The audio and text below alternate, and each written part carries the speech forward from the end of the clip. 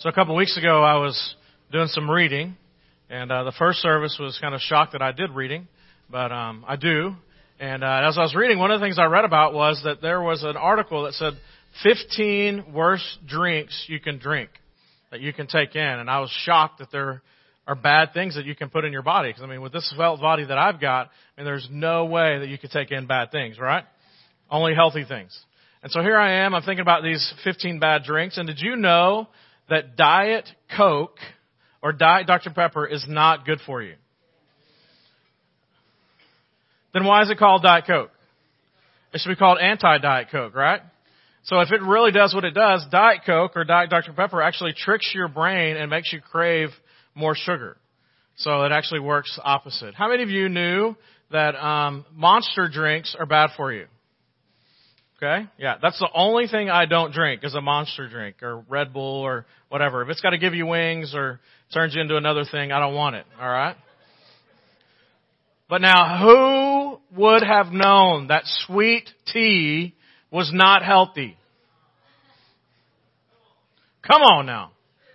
And I found this out after I just got my mega mug from Hank's that you can go refill whenever you want to. And I'm like, I am fired up. I can go through Hank's. I don't even have to buy anything. I can just go through the drive-thru and I get a mega cup of sweet tea and life is good. Because, at 2 o'clock, you're down on your day, whatever is not going, you got your workout, all that different stuff, and you're like, you need to pick me up, and Hank's sweet tea will get you going. Sweet tea and Jesus, that's all you need, right? Okay, and maybe a little coffee too, who knows. But I was thinking about all this stuff, and then I thought about the Monster drinks a little bit more, and I thought, man, that is like why teenagers, it's like the drink for teens, like they got to get through their day, and so I was reading up on that stuff, and it is literally like going to H-E-B or Walmart, walking down the sugar aisle, buying you a pound of sugar, and just like going, oh, like shugging that stuff down your throat. It's nasty. I've tasted one, it is nasty, and that's kind of what it would be like, is just to take in sugar. There are things that are bad for you, and even though they're bad for you, we still crave them. Amen? All right, what are some of the things? This is one of the days that you can talk back to me, not that you don't normally, but that you can talk back to me and you have permission. All right, what are some of the things that you crave that are not good for you?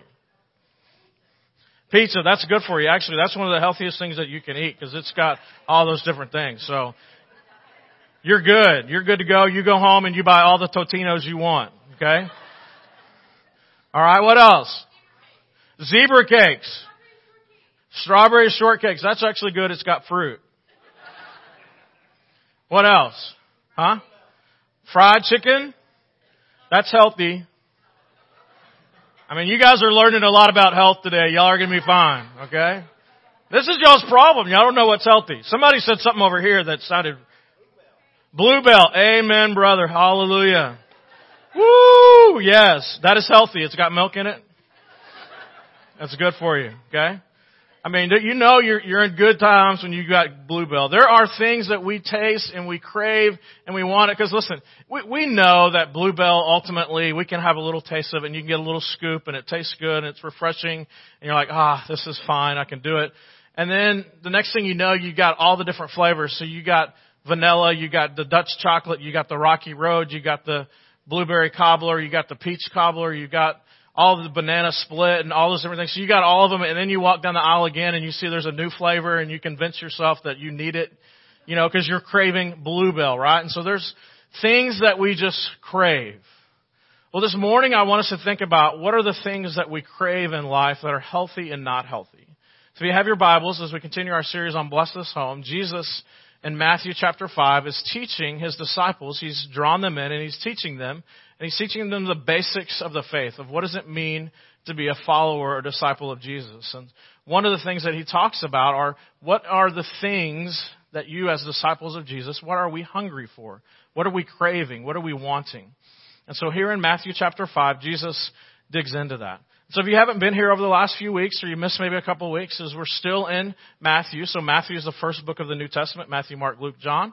And here Matthew is gathered in. He's teaching at this moment where Jesus and his disciples have come and literally have sat before him, and he's teaching them the basics of what it means to be a disciple of Jesus. And so he said, blessed are those who are poor in spirit. Blessed are those, anyone else remember? Blessed are those who mourn, okay? But they will receive comfort. So we're there. We're about halfway through. And so the first few Beatitudes actually have to do with our attitude and our relationship between us and God, or us and Jesus. And the next few will have to do with our relationship with ourselves and with others. And so this is very similar actually to the Ten Commandments. If you were to flip back over to Exodus chapter 20 at some other time this week, look over at Exodus chapter 20, and the very first thing that God deals with is that in this Ten Commandments is He deals with our relationship with Him, and then based upon our relationship with Him, how that's going will actually impact our relationship with other people. And so here Jesus is talking to his followers, and as He's teaching them, He's saying the very first things has to do with how our relationship with Him is, that's established. What's our home built upon? The foundation of Jesus, and how we do relationships is built upon that. That will then, therefore, impact our relationships with those around us. So here in Matthew chapter 5, Jesus says to the disciples, "Blessed are those who hunger and thirst for righteousness, for they will be filled." What's for dinner? Usually at our house at 4:30 in the afternoon, both of our kids could be on other sides of the world. And like at 4:30, like at clockwork, Becky and I both get this text. And the text says this: "What's for dinner?" You know what I mean? Y'all ever had that? It's like their guts are in unison together, and all of a sudden they know that it's time to ask that question.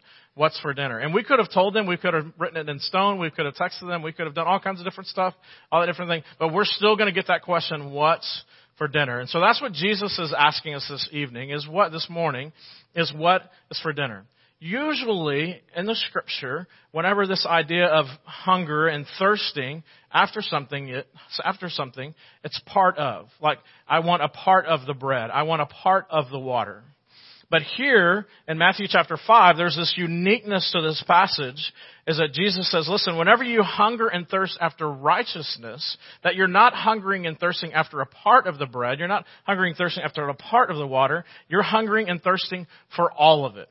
In other words, you want the entire meal. You see the loaf of bread and you're like, don't just give me a slice, I want the entire thing.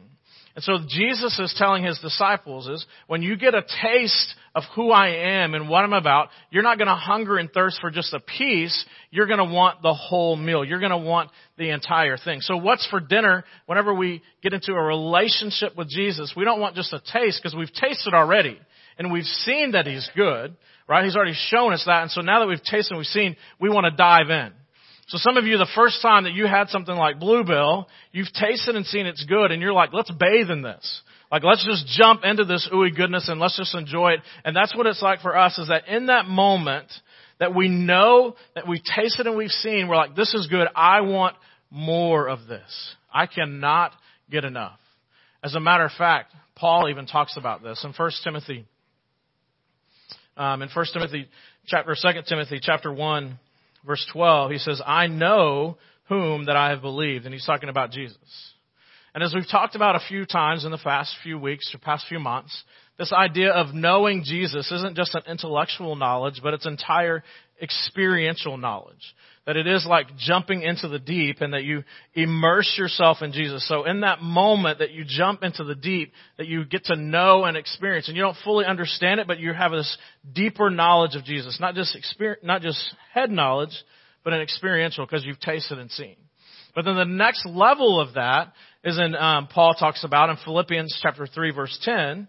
He says, I want to know Christ. Yes, I want this experiential. I've experienced a relationship. A beginning. It's like walking up to someone for the first time and shaking their hand and saying, hey, I'm Chris and you are John. And in that moment, you know one another and you begin a relationship. You begin that moment of knowledge and begin to kind of dig deeper into who this person is over a cup of coffee, over a meal or something. And that introduction happens. But then as you get to know them, you want to experience knowing them a little bit more. And so you have another meal with them, or you do things and build a relationship together so you can get to know one another.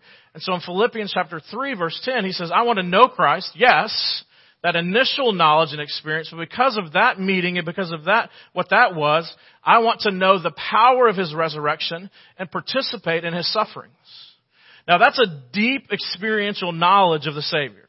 of saying, listen, I have met Jesus and I've gotten to know Him. I've tasted and I've seen. And because I've tasted and I've seen that I can trust and that I want to, in this trust, I want to go to an even deeper level of relationship and I want to participate in the resurrection and even in the sufferings. That's a deeper walking with Him and becoming like Him even in His death. So this movement of, hey, I've tasted and I've seen and I know Him, but then also that gets me to a deeper walk and I want to know a little bit more about Jesus. And as a matter of fact, I want to become like Him and understand what it means to walk in His sufferings. I want to understand what it means to be persecuted. I've tasted and I've seen and I want more. Jesus says it this way in John chapter 6. Then Jesus declared, I am the bread of life. Whoever comes to me will never go hungry, and whoever believes in me will never be thirsty. In other words, it's this idea that He completely satisfies, but I'm going to want more. Man, I mean, how many of y'all have ever been at Thanksgiving? Thanksgiving's coming up. Some of you, we already started talking about it at our house this week. And so we're already, like Pavlov's dog, we're already starting to salivate, for sweet potato pie and all those different things, right? Broccoli rice casserole or the real cranberry salad that has the ridges, those things. I mean, you're starting to crave that stuff, right? And so, but you remember those moments too, that you've had those moments of Thanksgiving and you've seen the buffet and you put a little bit of everything on there and you're like, oh, this is good stuff. And then you remember that experience afterwards that you're like, oh my gosh, I shouldn't have eaten that last little bit. Why did I go back for seconds or thirds or fourths or whatever? And so that's at noon, okay? And so that carries you from noon to 2:00. And then you get up from your comatose and the Cowboys losing. And then you get up from that and you're like, man, I'm hungry. Right? And you're like, how in the world can I be hungry? Because I just stuffed myself. I just gorged myself. I just overate. I've tasted and I've seen all this stuff is good. And now just a few hours later, I was satisfied, but now I want more. That's exactly this picture is that we are, whenever we hunger and thirst, we don't want just part of the bread. We want the whole loaf. And so we're taking it in to the point of literally being gorged. And we're satisfied. And we're like, man, it can't get any better. And then God says, yes, it can. You can hunger and thirst for even more. And we're just continually craving. It's so much better than Golden Corral. I mean, Golden Corral's, that's nasty stuff. Okay? The buffet of God of just going and sitting before Him. I am the bread of life. Hunger and thirst for me. I want more of this. As a matter of fact, one of the greatest truths of the faith is this, is at that moment that we say yes to Jesus, at that moment that we say, when we're poor in spirit, we realize that we are spiritually bankrupt and we cannot afford to influence God in any way to enter into heaven or to enter into a relationship with Him. At that moment, when we recognize that and then say yes to what Jesus did on the cross for us, at that moment, in the courtroom of God, we are legally justified. We are legally declared righteous. We are legally declared right before God. So you can see on that slide there before. So then that moment you are justified. The gavel of God comes down as a great judge and He says, because of Christ, because of your acceptance of what He did on the cross, He therefore stands in your plate and He is declared justified because of you saying yes to Him. So it's just as if I'd never sinned. In that moment, it's just as if I'd never sinned. I am justified through Christ, and I am made right because of what Christ did on the cross and my saying yes to Him, my introduction to Him and saying yes to Him. But then also, here's this other cool thing, is that in that moment, yes, we're declared right with God, but then also the second thing is that this begins our process of becoming like Him. So like Paul says, yes, I know Him, but as I've gotten to know Him in this moment, I've been declared right. Now my desires, now my cravings are to know more of Him, even the sufferings, even the power of the resurrection, all these different things that I'm experiencing, getting to know. This is working out my salvation. So from this moment of being justified, it also begins the process of being sanctified, so that as I begin my walk and do life, more and more I crave for Him, more and more I crave the things that He provides. And so now we're working out our salvation with fear and trembling. What it means, again, to have a taste, and that, man, it satisfies, but I want more. I keep coming back to the dinner table of God because He only brings the best wine. He only brings the best stuff to the Thanksgiving table. And then the other cool thing is that not only are we justified and made right in that moment, not only does it begin our process of growing, becoming more like Him and working out our salvation, but also at that very moment, we are glorified, which is this interesting idea in the Greek language that in that moment you are made holy, okay, that you are made complete, and when the God looks at you, He looks at you as perfect and holy and without fault. However, we're working this whole thing out, but we're glorified because this is also our future. And so in that moment, you're declared right. In that moment, your relationship with Him begins to be worked out. But also in that moment, you are glorified and He sees you in your future glory in that moment when life ends and you are with Him. So you can see that you have a dot. That's our justified. You can see the sanctified. There's the dot and the movement. And that little line is that's your dash on your headstone that's going to say 1945 to 1985, whatever that is. And there's that dash in between. When that dash happens, you're then at that moment into glorification and you're in relationship. And so then the fullness of who God is in your part. So it's this wonderful picture of what God does in that moment of, hey, listen, we crave. We stop and we're made right. And because we experience the amazing grace, we then crave to grow holy. And then there's those moments where we're like, man, I cannot wait to experience the fullness of God. It's that as yet, but not yet. The present, but also the future. It's a beautiful image for us of working out. Righteousness, it's an ongoing, intense desire, almost a painful desire to see God's standards established and obeyed in our life. That there's this gut pain within us that we crave the things of God. And as we crave the things of God, we want God's rule and God's kingdom to be established in our life, and we pursue those things. And so we get a taste and it satisfies, and then like, oh, I need more. And so this constant growing, this constant desire for more of who God is and what He's about. And literally it says that hunger and thirst for His righteousness so that I might be filled. It's literally the word means gorge.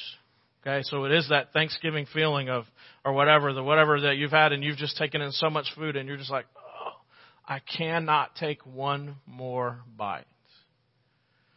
Listen, whenever we've tasted and seen that the Lord is good, we received it, we are full and we are satisfied. Here's the difference between us as followers of Jesus, whenever we're seeking after the things of God and when we're not seeking after the things of God. The things that are not of God, they're tempting. Sweet tea, bluebell, fried chicken, Whataburger, whatever it is. You seek after those things and you may crave them and it may satisfy you for a moment, but also you also know, not the best for me. And actually not really filling, but kind of maybe filling for a little bit, but a moment of feeling, but also like, you can just know that it's not the best for you, right? And so that's what this is about life too, is that there are things in life that we try to stuff in our mouths, we try to stuff into our life that we think will temporarily bring satisfaction, but they don't. That's how we end up into addiction. That's how we end up into things that are not life-giving as we continue to pursue these things and we think that they're going to bring, for a moment, they're going to bring purpose. For a moment that they're going to be filling.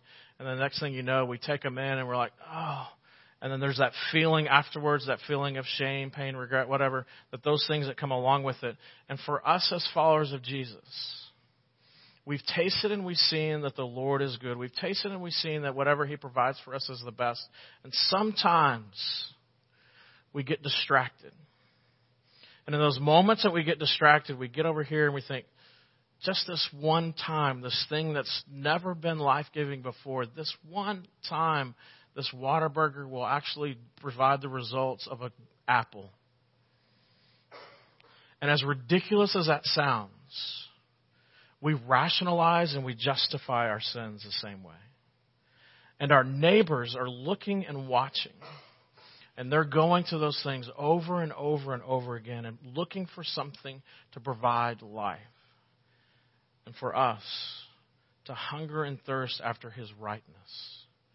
To know that time after time, if we sit down at the table of God and we enjoy the best wine, we enjoy the best meat, we enjoy the best foods that He provides, it will not only satisfy, but we'll have developed cravings for even more of it.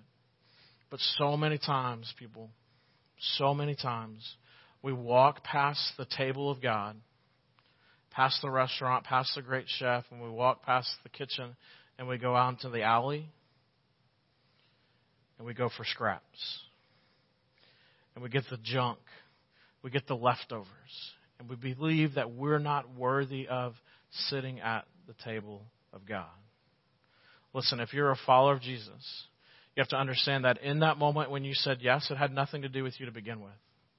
So as we even sang about, it's not about who I am, it's about who you are.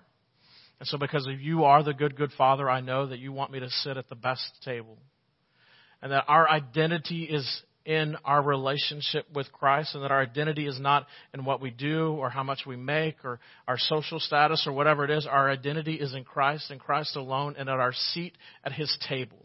And that He pulls out a seat for us, and He wants us to sit and to dine with Him. That He wants us to hunger and thirst after His righteousness, which is the best food available.